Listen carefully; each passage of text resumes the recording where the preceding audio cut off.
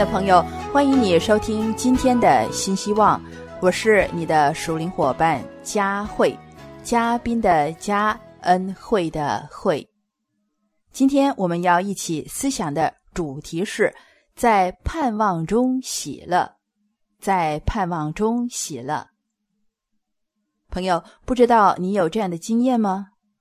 那每当我们自我反省的时候啊，内心呢也许会感觉沉重，加上那些浮现在脑海我们能够想到的事情，心情啊就开始向下滑落了。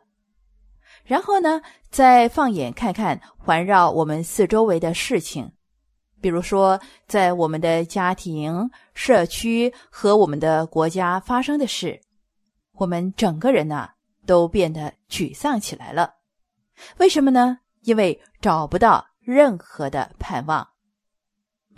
在这个时候呢，我们要是愿意举目仰望上帝的话，必定能够在上帝那儿找到真正的盼望。或许有些朋友会想啊，佳慧，你说这话我该怎么样理解呢？好，让我告诉你吧。这句话的当中呢，有个关键的事实。这个事实是，人的生命不是只有今生，所以我们必须要仰望永生的上帝，才能得着盼望。圣经告诉我们，相信耶稣的人有个荣耀的盼望，因为耶稣应许凡相信他的人要从罪中得释放，要胜过罪恶。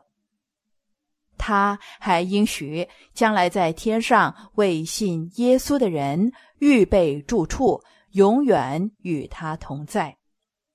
所以说呢，我们信了耶稣，就有个活泼的盼望，同时为着这个盼望感到欢喜快乐。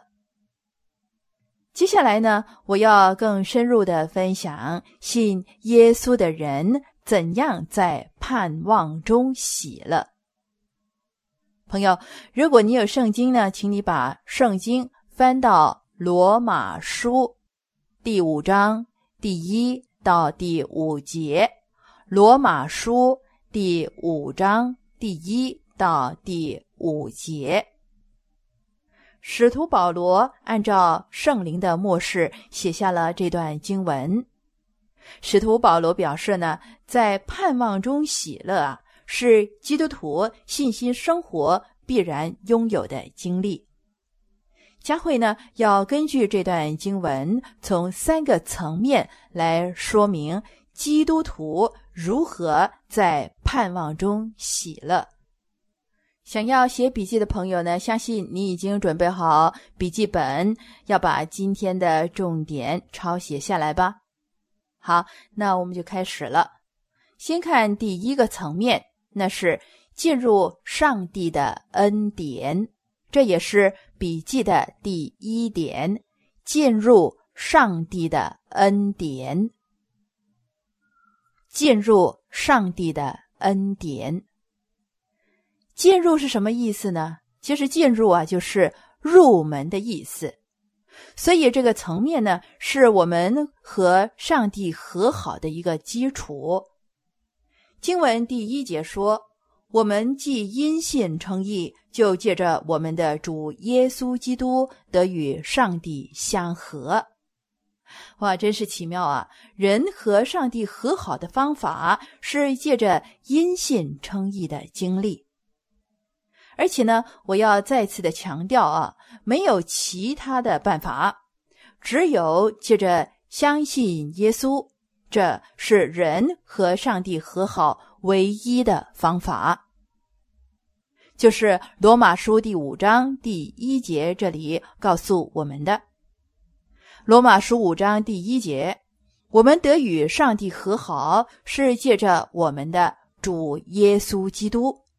因为相信耶稣基督得称为义，是我们与上帝和好的基础。换句话说，上帝的恩典只有一个入口，这个入口就是耶稣基督。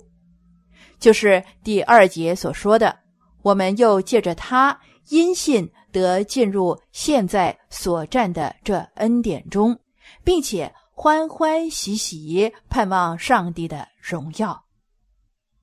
是的，相信耶稣，这信心呢，使我们进入上帝的恩典里头。亲爱的朋友，事实上，相信耶稣啊，不仅仅是进入上帝恩典的一条通路、一扇门，更是一个立足的地位，让基督徒在上帝的恩典中找到一个信心生活的空间。此外，在主耶稣基督里，基督徒还有喜乐呢。所以经文说，并且欢欢喜喜盼望上帝的荣耀。所以借着相信耶稣，进入上帝的恩典，并且在耶稣里喜乐，就是基督徒在盼望中喜乐的第一个层面。好，我们继续看第二个层面吧，那是忍耐生命的试炼。这也是笔记的第二点，忍耐生命的试炼。忍耐生命的试炼。这个想法呢，我们从第3和第4节发现，这2节说，不但如此，就是在患难中也是欢欢喜喜的，因为知道患难生忍耐，忍耐生老练，老练生盼望。信心的生活里免不了遇到患难。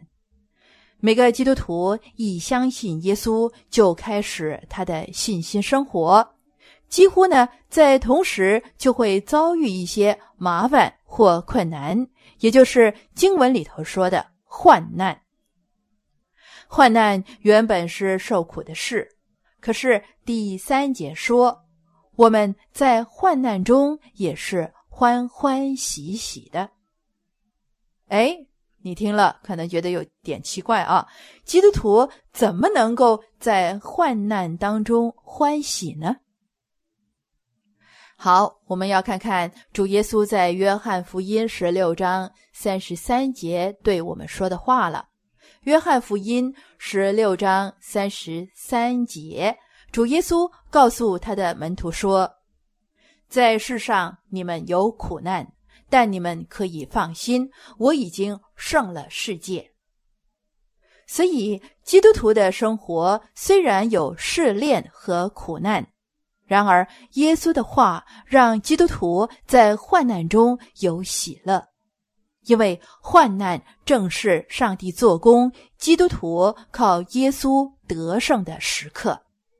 所以患难让基督徒产生忍耐，忍耐就是坚忍承受，没有退缩，没有胆怯的意思。